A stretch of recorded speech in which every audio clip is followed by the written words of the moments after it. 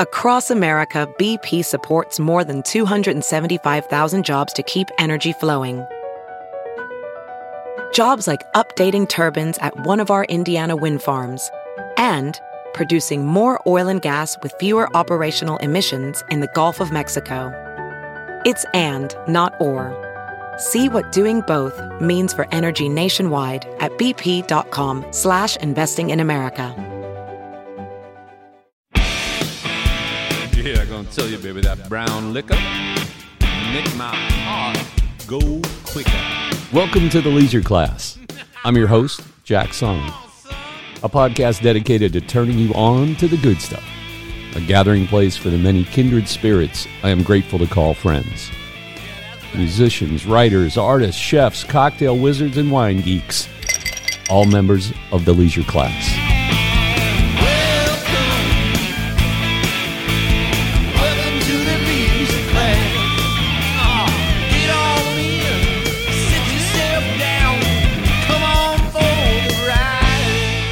Greetings from Taylor, Mississippi. We got storms rolling in. Yeah, that's right. And everyone's battening down the hatches, canceling events, closing schools and businesses early like it's the end times. Southerners take the weather very seriously.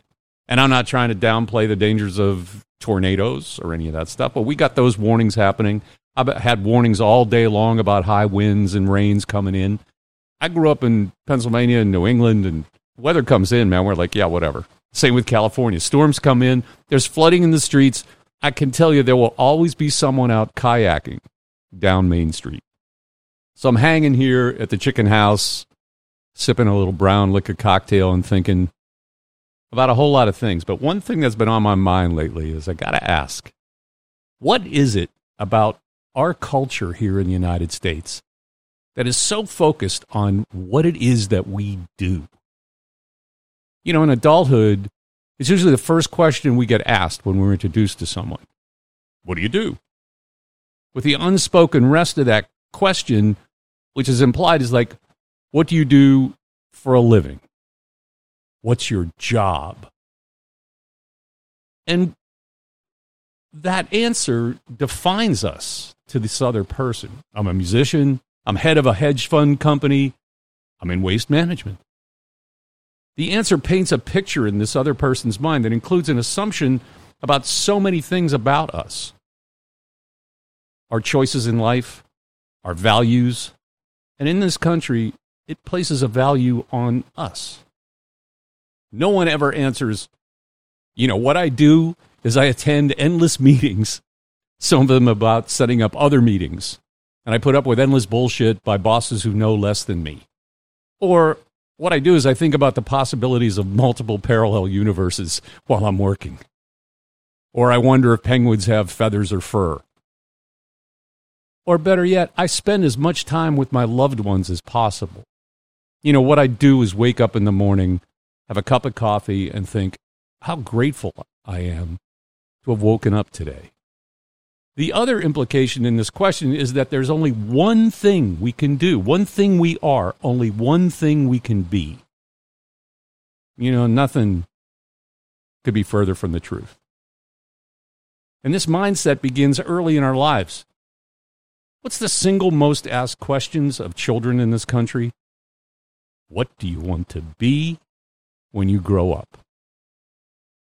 Pick one thing. A fireman, a doctor, an astronaut. And of course, we pick one. And we set out on a course charted through school and college to become that one thing. As if life isn't full of curveballs. Life is a game of pin the tail on the donkey. We're blindfolded by this singular vision, and we get spun around and pushed off into an unknown direction, valiantly trying to stick that ass in the ass. You ever see anyone win that game without cheating? We are not taught to be flexible, to roll with the punches, to hit a curveball. We as society look at not reaching that single goal as failure. And this can be totally devastating to those not prepared to accept things that don't always work out. Letting go of that particular focus and being okay with waking up every morning to look at themselves in the mirror and say, you know, if I'd only held on for one more week, if I only tried a little bit harder, if I only did this, if I only did that, I would have made it. We're not taught how to be good with moving on, to set out on a new path, and to be open to the possibilities. It's not easy. I know that. The adult question is the one we should be asking kids. Not, what do you want to be? What do you want to do with your life? What do you dream about doing during the precious time you have here? You want to be a doctor? Well, I may be splitting hairs here, but what you do as a doctor is help people. And there are many ways to achieve that goal, so be open to the possibilities. Stay focused, but realize the path isn't always straight. Figuratively and literally, I have worn many hats in my life. My path has been anything but straight.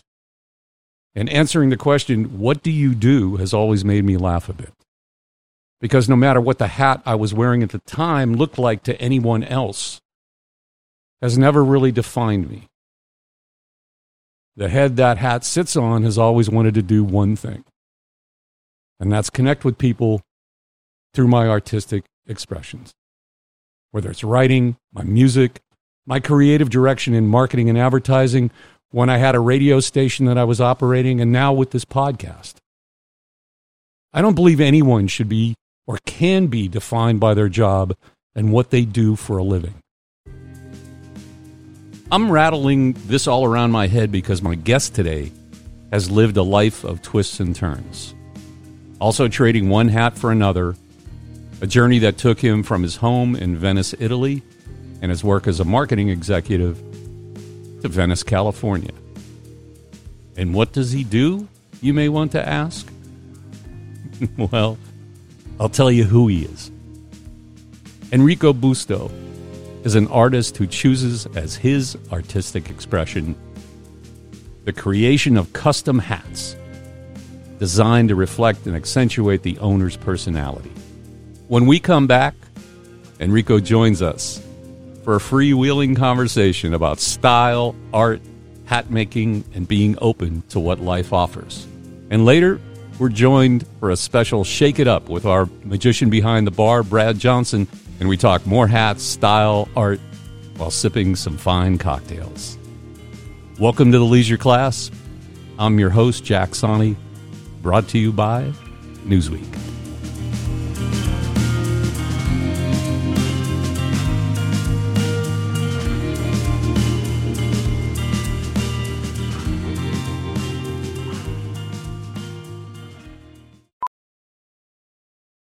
VR training platforms, like the one developed by Fundamental VR and Orbis International, are helping surgeons train over and over before operating on real patients. As you practice each skill, the muscle memory starts to develop. Learn more at meta.com/metaverseimpact.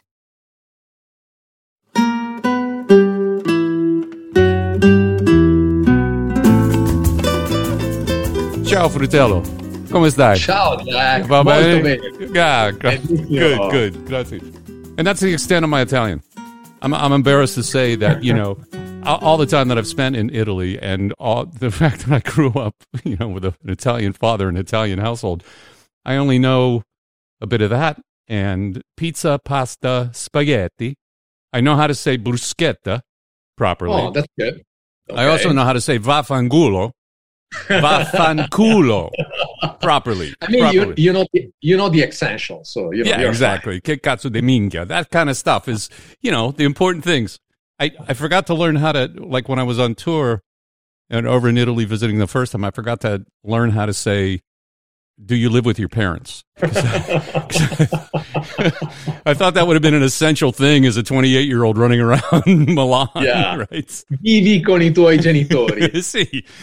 So my wife studied, she knew Italian a little bit before me, but she studied like a lot before, when I planned our trip, to go back and introduce to my parents and my friends. And so she was studying like every day. She had like this old, like, record, like probably was like from the 90s or something like that. Right. Every day she was driving an hour, like listening and going. And the first phrase that was in this book was, "The turtle doesn't read my books." And I said, what the hell? It doesn't make any sense. Yeah, the stuff that they choose to try to like teach you the language is pretty crazy. It's a little over, but All right, brother. So first of all, tell me about your move from Venice to the States, and then we'll get into your artwork a little bit. It's a very long story. Uh-oh. I'm going to try to make it short. So I was passionate about beach volleyball. I came here because, California is beach volleyball. And so in 2001, one of my friends, one of my, teammates said, there is our friend, Ricardo, that he wants to go to California and stay there for, a few months. But he's looking someone to go with. And I said, give me his number. So I was 21 years old, never been, outside by myself. And so I said, I called Ricardo. I said, I met him like a couple of times. I said, I don't know. I'm going to go to San Francisco and then, I'm going to fly back 3 months after. I said, okay, I'm coming. I went home. I said, my dad, I'm going to go to California for 3 months. He said, just come back to finish college and I'm fine. You can do whatever you want. So I came here and obviously I was out of mind. I said, this is my place. And in that moment, I really shaped my concept of the world. And I see California as my final destination. And I was talking about to everybody when I was back and, and from Venice Beach to Venice, Italy, like studying. I said, wow, what the fuck I'm doing in Venice, Italy now, I want to be in the other one.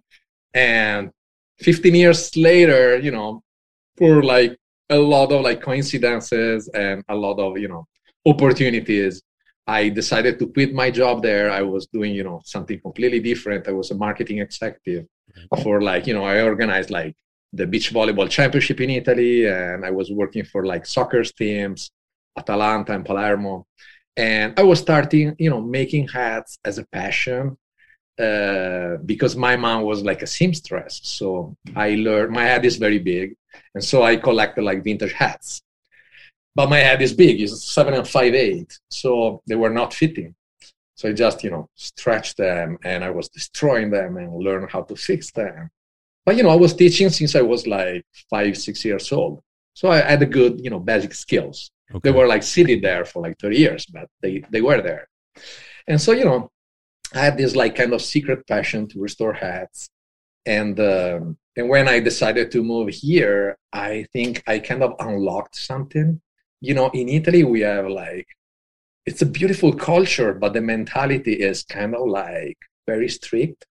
And so if one day I wake up in Italy and, I'm a marketing executive and say, okay, today I'm going to make hats, all my friends said, okay, we're going to take you to the hospital because you have some problems.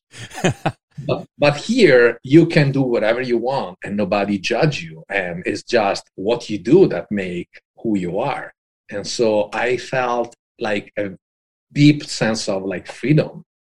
And so I just start making hats without the fear to be judged by anyone. And that I think unlocked really, my passion and a new perspective for me that I was seated there. And it was seated under, the pressure of what people wanted me to do and what my position was like, kind of like forcing me to do, Right.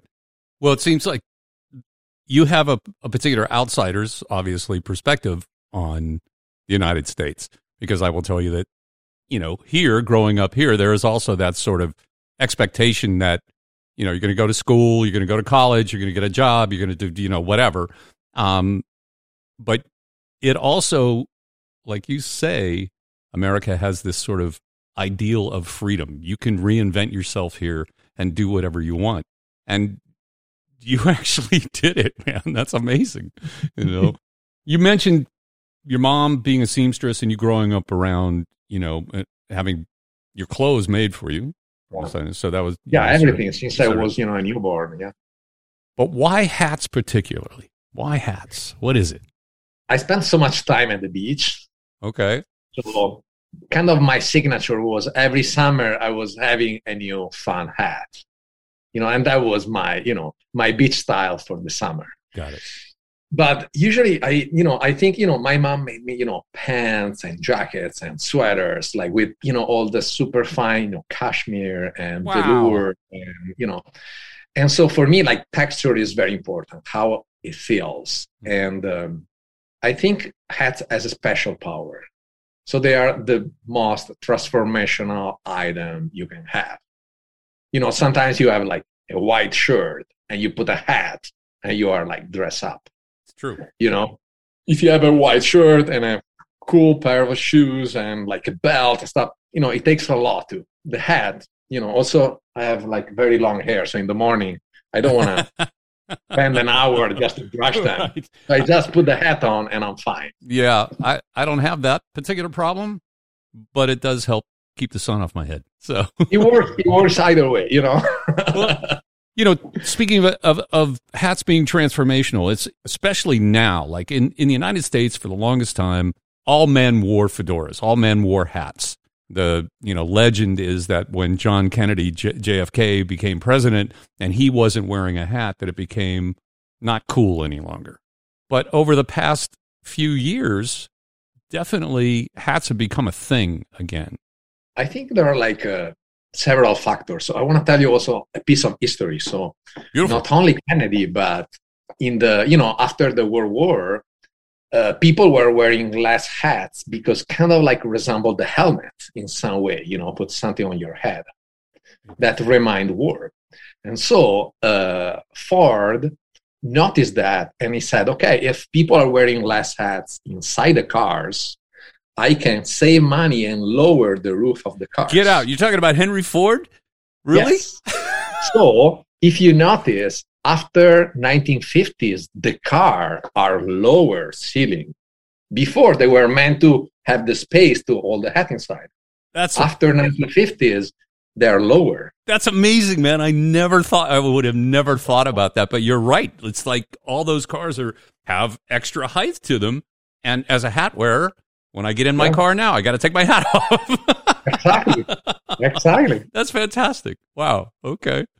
In the last probably like 5 to 10 years, there is on the on this side of the ocean, there is more awareness about skin cancer and protecting your skin. Okay. In Italy, we want to burn ourselves. We go at the beach, we want to be black. We want to like get so red and sunburned. Olive oil on your skin to get nice and tan. Yeah, because people they need to notice that you went to the beach the day before, But here, I think the protection made like a big step. And then for sure, music influence, the style. Yeah. Bob Dylan and, the beautiful hats you have seen, on stage are the one that kind of inspired the style, not only of hats, but, clothing. And I think there is a new renaissance, I think, in the last 5 to 10 years. And people are wearing hats much more. Probably they found also the transformative, way of hats, just, dress up without, too much effort and being original and try to, to express your personality. And when you get together with someone to make a custom hat for them, because I just want people to be aware that like that's what you do. It's all custom stuff. And so what's your process when someone walks into your shop or you meet someone? Explain like how you go about creating something that is an extension of their personality and something that they're going to want to put on their heads. I mean, there is two aspects. One is the personality. One is your body type and your face shape. So the first thing is, you can kind of like pick the approach. I want to have like a stunning piece. I want to have a piece for like a special occasion, for a wedding, for parties, or I want to have a hat that I can wear every day without looking what I'm, wearing. Like I wore this hat 3 years in a row every single day without looking my outfit. Right. And it worked. So there's like proportions. So the first thing is you want to kind of like have a proportion between your jaw shape and how long is it and how, curve is your jaw with the crown of the hat. So the ideal is that this part resemble very much your jaw. Okay. And that's the first. Beauty is a matter of balance. Like, for example, if you have a very pointy nose and, you want to kind of like hide it, you have a very pointy crown on the hat, and that will create balance on your face. If you have a very round face, you have a round top, a round crown, like an open crown, and will kind of like elongate your face and make it less round. Interesting. So that's the first part. And then there is also a proportion with your shoulder and your body type. Of course, there is a proportion with your shoulders and with your height, because if you're very low and you have a very wide brim, you look like a mushroom. It's going to squeeze you. It's going to squeeze your figure. Mm-hmm. If you are very thin, very tall, you want to have, a brim that is wider and give more personality. If you have a small shoulder, you want to have a small brim that is going to balance better your body type. Right. So this is like the aesthetic proportion. And then obviously there is also color proportion, like very light skin, very light hat, kind of wash off your face. So you want to have something warmer. There are like a little tricks. Blue eyes, blue hat, make the eyes, exploding and become even more beautiful. Same thing with the brown eyes, brown hat, gray eyes, gray hat. Mm-hmm. And the other thing, the most fun and personal is, your expression and what do you want to represent and what's your feelings and what's your story. And that requires more time and more feeling. And that's why I love this job, because I have to meet, incredible humans and share their stories and make something that works for them and is something that they will carry out and will talk about themselves. Right. And so, I got so lucky. I met such incredible people between stuntmen and musicians. Yeah, go ahead. Drop some names, man, if you want to. Yeah. Go ahead. No. It's just, I don't like to drop names. I like to drop people and experiences. I think that one is the fun part. Having to know the guy that was driving the A-Team van in the series in the 80s. For me, it was like to see Bob Dylan in person, Wow. You were my hero. He was driving the General Lee, right.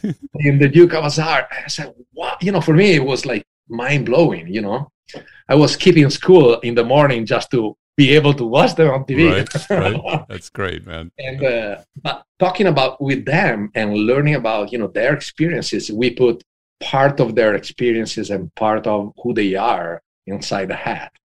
An original piece that talk about yourself, and there is, nothing else that, can be compared. The difference between walking into, and not to disparage any hat shops that are out there, because I've bought off the rack. It's like buying a off the rack suit, right? The difference, you walk in, you find a hat, you put it on, you kind of go, that kind of works. That's great. The difference is, and let's start from the beginning of the process where you put that thing on people's heads. Unfortunately, people can't see it because this is all audio, but it is this contraption that looks like an inverted inside of an old typewriter. Yeah, it's in a hat. It's a late 1800 conformator. It was made in France, and unfortunately there are not that many around. And I got so lucky, I just bought my third one. I don't know, I have a new obsession, so I've collected them. Well, if there's not many around, it's good to have. Yeah, it's been hard. I found my second one after 4 years I was looking, and the third one, like, just recently. Yeah. So we put in your head, and that machine kind of like get the shape of your head. And so when you put the hat, it's going to fit, perfectly in any single spot. It's like the same as you were saying. You have a tailored suit that fits exactly for your body type, for, the length of your arms and your shoulders and your belly or not, if you have it or not. Right. It's something like very personal and that fits, better. So that's the big difference is, putting something on that is meant to be for your head. Yeah, it's fantastic. I have to say, the first time that I got a hat custom made and put it on my head, it was just, the experience was so different and just made me want to wear the hat. We want to feel good. And I think the first thing is, usually what they say is, I want you to not to look good, but to look good to yourself. You need to look in the mirror and feel good. And then you'll go out and people will make compliments and you will, grow your confidence. But the first person is yourself. Right. So you need to be, aware, and you need to be confident that that's how you want to look. Well, I think, yes, exactly. I think a lot of people may shy away from wearing a hat or something that they don't feel confident wearing it because it's also a matter of balance, Jack. It's just that proportion that are kind of off. And so I have a lot of, people that walk in and say, oh, I don't look good in hats. I was going to ask that question. Oh, yeah. And I said, of course, it's not that you don't look good in hats. That's a false statement. It's that you don't put the right hat on your head. Right. You're not following that little rules that create balance. You're listening to the Leisure Class Podcast, brought to you by Newsweek. I'm your host, Jack Sani. We're going to be right back with more chat with Enrico. And we're going to be joined by our cocktail magician and hat freak, Brad Johnson. Don't go away.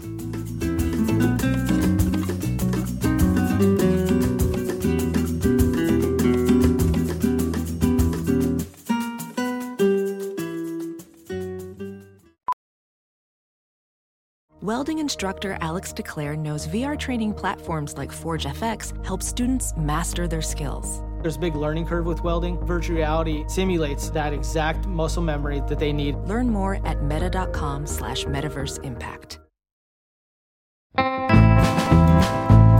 Well, it's time for the segment we call Shake It Up, a deep dive into the science, inspiration, and artistry in the making of creative craft cocktails. My co-host is Brad Johnson, a musician friend of mine with a shared passion for the good stuff, and who is a cocktail wizard, a true star behind the bar. Welcome. Yeah, man. So you guys already did a bit today, didn't you? Oh, we had a great conversation, man. It was so great. That's awesome. It was great. What are you drinking? A riff on a Corpse Survivor #2. Riffin? What do you got? Well, the bar is low, man. I gotta go resupply. So rather than lemon, there's grapefruit. What are you drinking? I'm drinking a Negroni. Damn. So, dude, that doesn't look like a Negroni. So I'm drinking a Negroni Bianco. Okay. And I riffed on it a little bit. And I think Enrico's gonna appreciate this because when I was last down at he's brought out the Campari. Right on. When I was the last down at Busto and Son in Topanga, I brought down some Negronis because I always bring down some cocktails and we'll have a couple drinks. We'll talk about hats. We'll talk about clothes. Beautiful. Enrico will make something magnificent. It's always a party, right? But I was bringing down Negronis, and he had a friend of his in from Milan.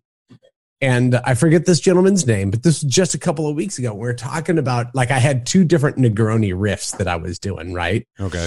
And he had said, did you know that the original Negroni was made in Milan? And I guess that's up for debate, but Enrico's from Milan, so I'm not going to debate him on it. I'm from Venice, but I lived in Milan. But his friend said that the original Negroni had black pepper in it. That's the secret.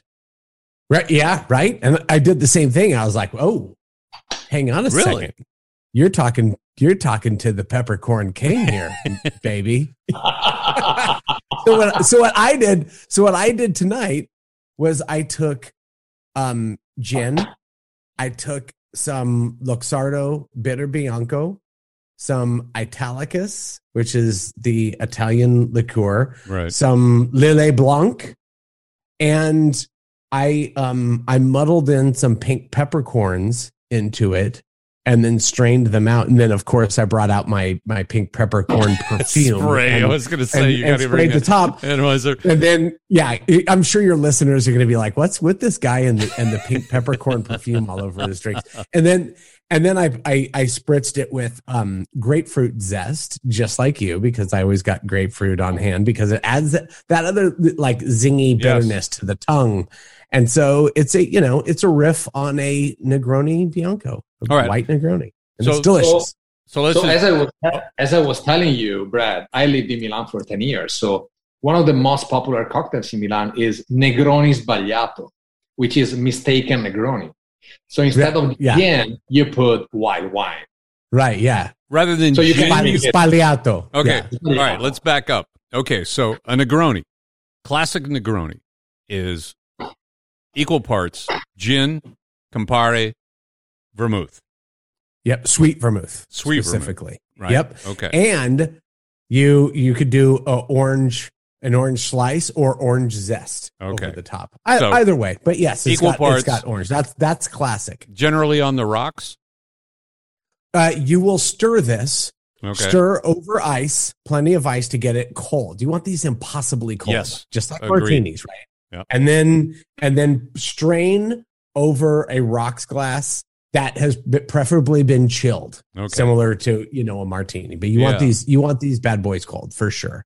But it's equal parts, and that's why we love these simple cocktails, is that they're easy to make. Like anybody could make them, and they're delicious. I would say that they're also, for some people, they're a bit of an acquired taste because they're bitter and they're sweet and they're boozy. There's a lot of things going on for them, and so I know with a lot of folks, the Negroni was one of those things that was a slow build for them, where they first tried it, they didn't really care for it, then they had it again, and it kind of grew on them. That's what it was like for me too. And now, I'm a Negroni fiend. Yeah, that's one of my favorites. I had so many Negroni in my life, but Brad makes the flavor in your mouth exploding in a different timing.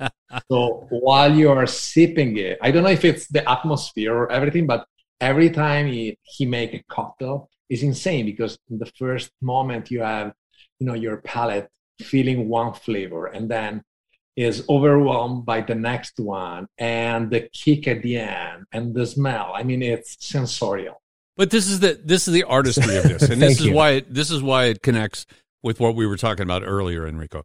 The expression of an art form, right? What you do with your hats, what he does, what Brad does with his cocktails, there is this beautiful depth of knowledge that goes into it, and the expression comes out in this very simplistic form that just seems to make everything right. I don't know where I was going. Art. I don't know where I was going with that.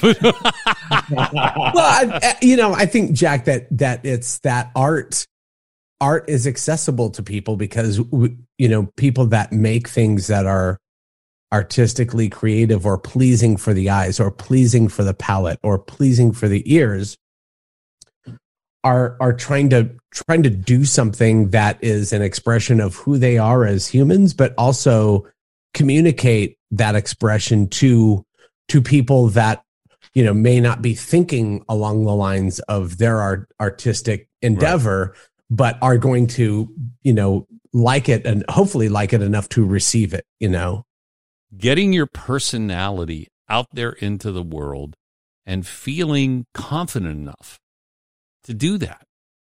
I mean, I know so many people, like we were talking about earlier, and I don't look good in hats. I'm afraid to wear that jacket. Oh my God. A pink suit or a pink shirt. Like, I was we were at Lasky's in the clothier to Elvis Presley. I was like in Memphis last week, and I was sending Brad, photos of it. It's like Elvis is wearing black and pink, man. Like that kid grew up in Tupelo, 1950s. Yeah, you got your ass kicked in Tupelo wearing black and pink, and then he was wearing mascara and eyeshadow. You were getting your ass kicked wearing black and pink in the 80s. Yeah, and exactly. The 90s, you know it's what I mean? Fucking crazy, like, that man. was not like it's cool now. Like I love black and pink, and it probably has a lot to do with Elvis. But yeah, I mean it's an old rockabilly, obviously throwback. But I worked for a team that his shirt was black and pink, Palermo. You did? Oh, yeah. Okay. Yeah. But, I want to mix what you guys said, and it's so fascinating to me. I don't like the fashion word, something that is trendy. Right. And on the other hand, I don't like also the branding. I wear this thing because it's my logo, it's who I want to show the world.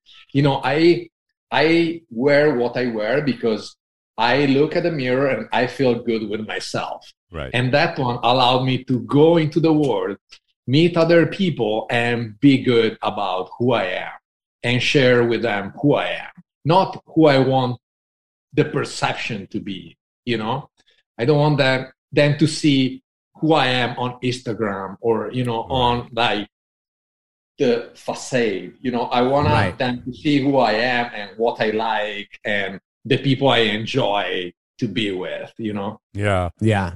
Absolutely. So here's a question for you. Do clothes make the man?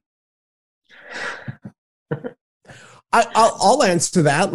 I'll jump in. All right. The answer is no, because a person's character is intrinsic, right? Like it is something that is deep and sometimes just, you're raised with it to a certain degree, but it's something that grows over time. I would say that clothes embellish the person to elevate and or transport them into an alternate version of themselves or a higher version of themselves, or perhaps an alter ego, because yes, you can have strong character and be a good human being. And you could say, I don't want to think about clothing. And so I'm going to wear, a black suit every day because I don't want to think about it. And by the way, I love and appreciate that. And I wish my brain operated that way, and it just doesn't. It just doesn't. It's never been able to do that. I've tried to calm it down. I've tried to quell it, and it just doesn't happen. So for me, when I adorn myself, there's where am I going?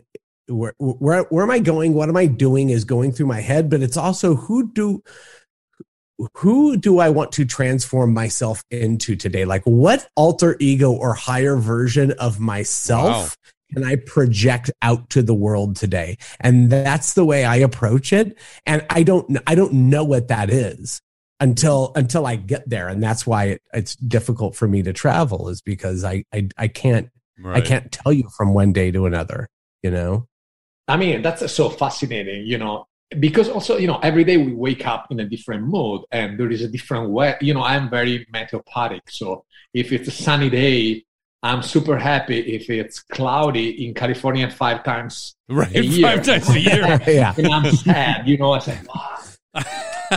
and so I think, all our way to express ourselves, helped us to go through the day. And also I think the most important thing is we are like social animals, we want to interact. Absolutely. And clothing and taste and music are all tools to interact with our tribe or with the tribe of the day, that resemble better our mood and how we feel, And so I think it's so fascinating that we can really enhance these feelings through, our taste and through our, senses.